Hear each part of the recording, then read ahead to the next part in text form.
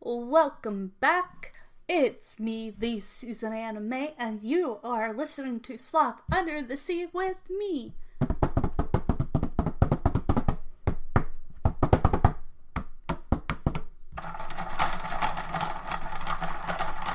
And we will be talking about movies, TV shows, books, fun holidays, everything from other countries to does this still hold up to this day?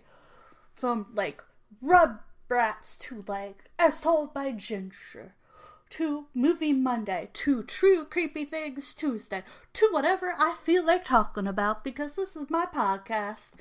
And I hope you all will stay and listen to me and have some good old-fashioned podcast fun. And we'll try to stay as calm as we can. But let's get into it, and let's all have some fun listening. And you can also see me sometimes on YouTube doing my podcast as well. Okay, here we go.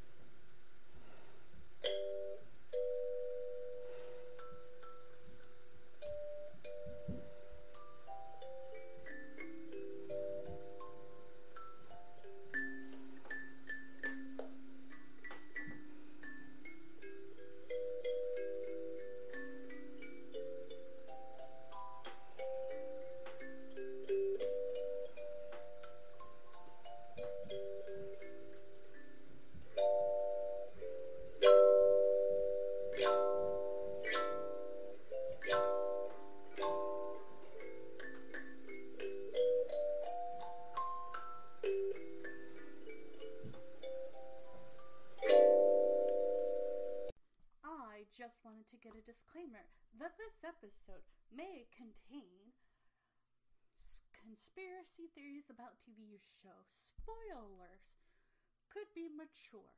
Please do not listen if you do not want to have any spoilers. I am reviewing different shows, movies, TV shows, so if you do not want to hear any spoilers, please exit now. And I hope you all enjoy this podcast. I'm ready and excited to get going. Okay, today, the content could be a little more mature for audiences, so please, ask someone before listening to this video. It's mature and may be uncomfortable for some viewers. Viewer discretion is advised. Be cautious. This is more for adults. Or for those who get permission. Today, for Find New Show Friday, I found an old show that I've never seen before.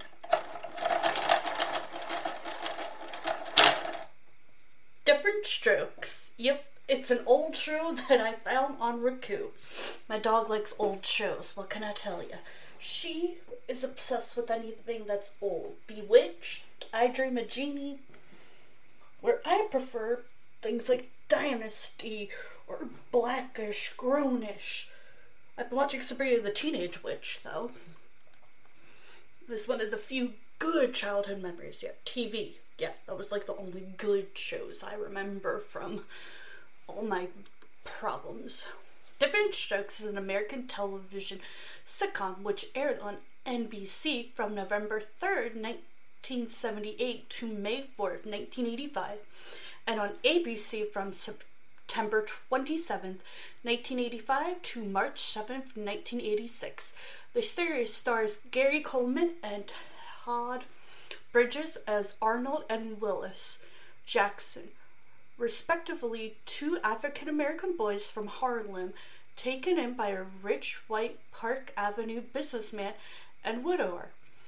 Philip Dunman, for whom their deceased mother previously worked, and his daughter Kimberly.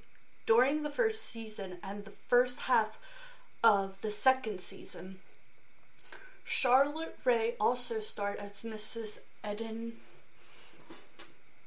Granite, the Drummond's first housekeeper, who ultimately spun off into her own sitcom, The Facts of Life, as a household mother at the fictional East Lynne School.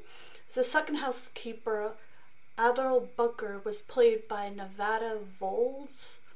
The third housekeeper, Pearl, was played by Mary. First appeared as a recurring character, later became a main cast member. The series made stars of Coleman, Bridges, and Polito,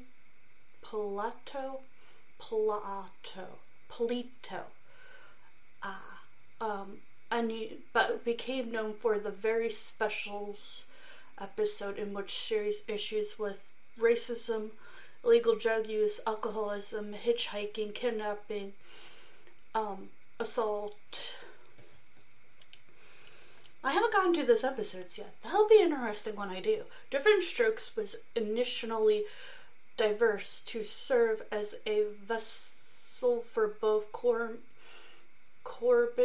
and Gary. Had recently finished a 6-year run co-star as Dr. Arthur Harmon on the hugely successful Maude, M-A-U-D-E.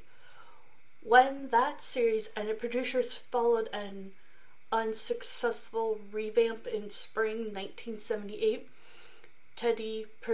Tandem Productions producer Norman Lee was keen to find a suitable sitcom for Brian to star in. 10-year-old Coleman, meanwhile, he had caught producers' attention after appearing in a number of commercials and TV guest roles. Yeah, people do say that even to this day, from 2019, not recently that I know of, they would still find people from commercials and guest appearances that they wanted to notice. So that has been around for years, where they like someone and then they're like, maybe they should be considered for a bigger role. So sometimes taking those smaller roles really do help. And sometimes they don't. It really depends on the situation.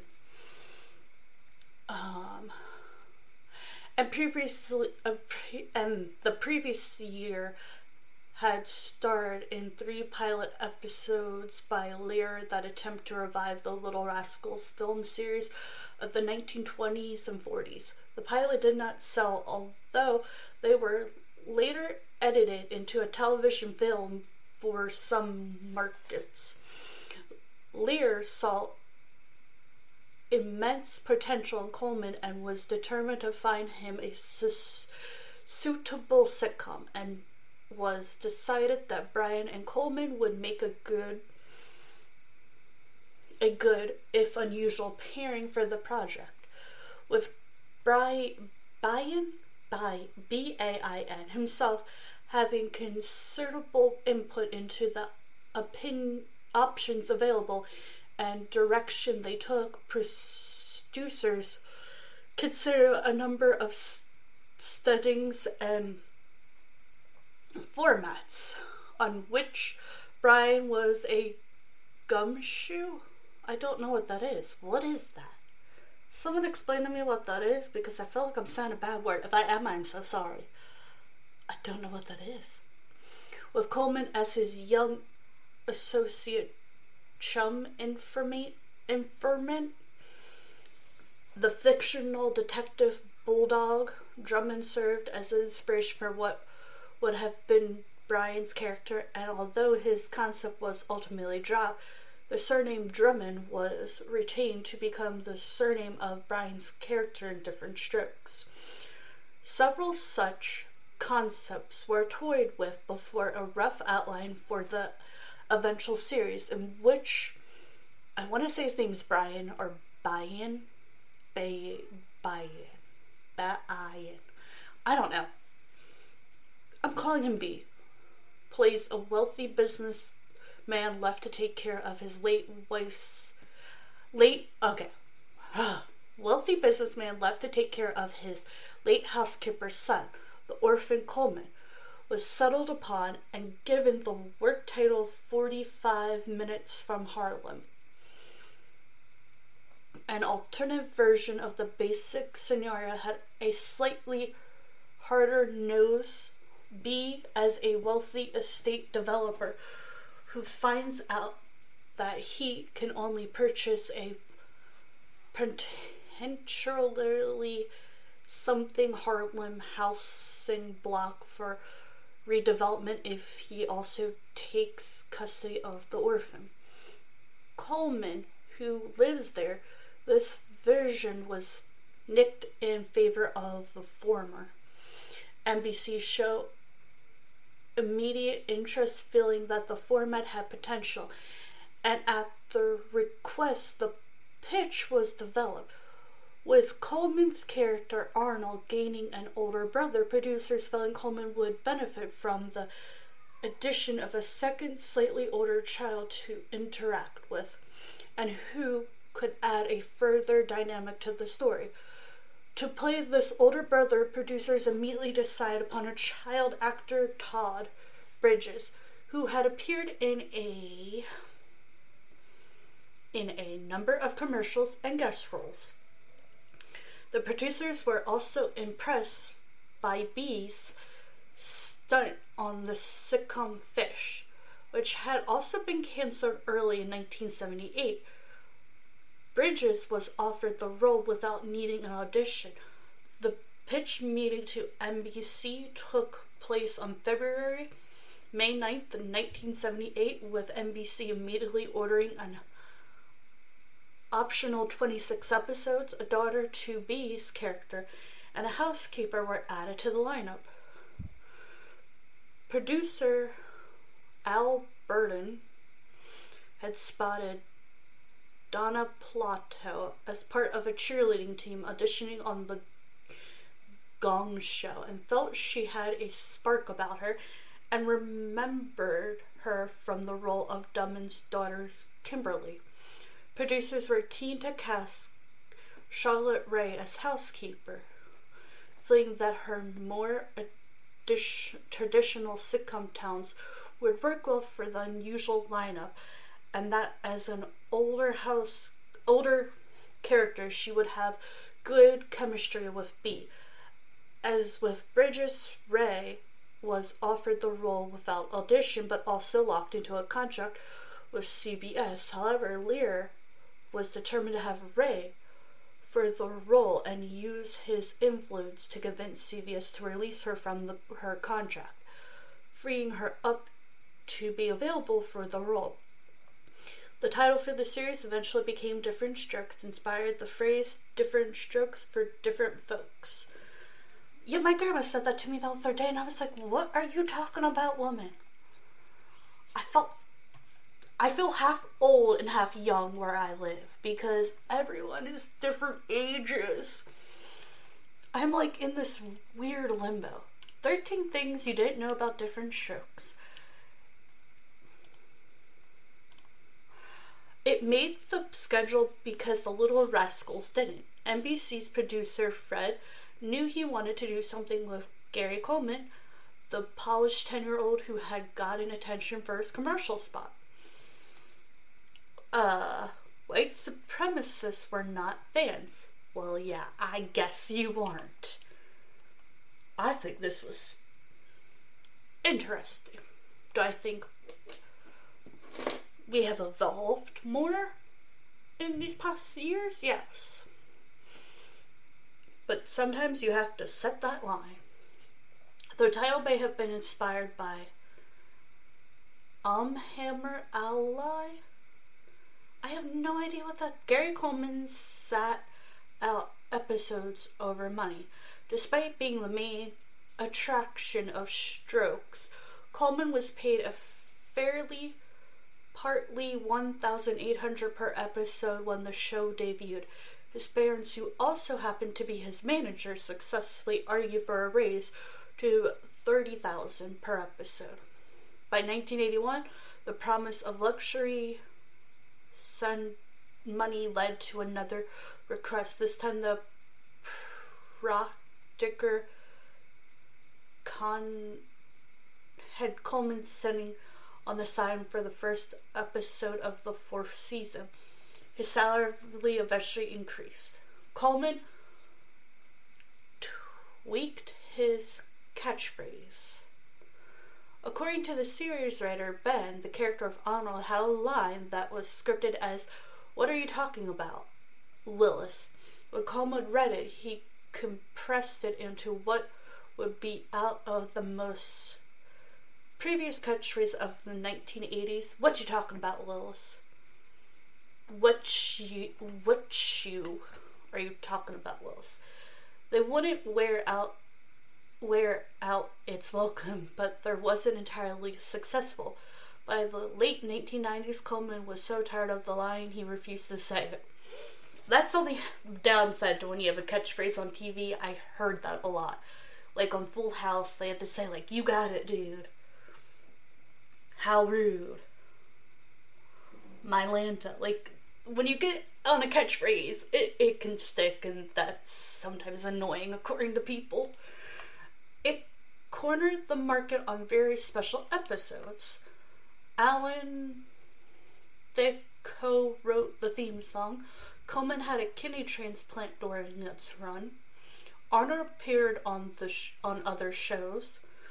When ABC urged to have Coleman use his magic on the rest of their schedule, Arnold was jettisoned to Silver Spoon's Stroke spin-off The Facts of Life, and even on the wholly unrelated TV Spielberg production Amazing Stories and Remote Control Man. Coleman longed to be less of a kid. As he neared adulthood, a teenage Coleman began to grow very weary of playing an adolescent Arnold. For the last season, he successfully pinpointed the writers to place Arnold in high school in order to feed more mature plots like dating and driving, less jump into Mr. Drummond's lap. He also convinced NBC to give him a dramatic role in 1985 as the lead in a TV movie, Playing with Fire. Todd Bridges played a guy who sold... I am not reading that out loud. Willis won the Publisher Clearinghouse Sweepstakes, a 2013 ad campaign for Wish Fulfillment Publisher Clearinghouse used footage from old sitcoms to portray characters answering the door and seeing the prize portal. In a spot fashioned out of different stroke footage, Arnold is charged to find out Willis has won the $1 million prize. Coleman said goodbye to Arnold on The Fresh Prince of Bel-Air. Despite being vocal about wanting to move on from the show, Coleman agreed to reprise the character of Arnold for the 1996 series finale of The Fresh Prince of Bel-Air. After the Banks clan decided to separate to pursue separate opportunities, Will shows their home to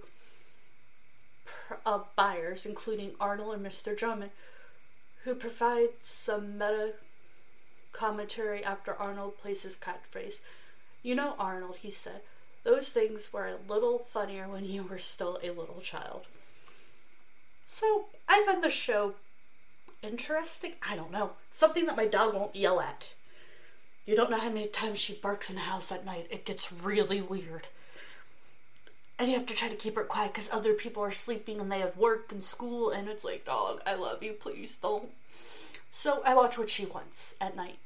So during the day, I try to watch what I want. It's like having my sister live with me again. Yeah, it's adorable, but a little weird. She's a cute little dog, my best friend, but still. Well, I hope y'all enjoyed. You can check out Gummy Bears podcast land, because over there I'll be talking about seagulls, or just gulls. Apparently is their actual name. I'm not really sure yet. We'll find out. I hope you like. You can check me out on Facebook, YouTube, TikTok. I also have another podcast.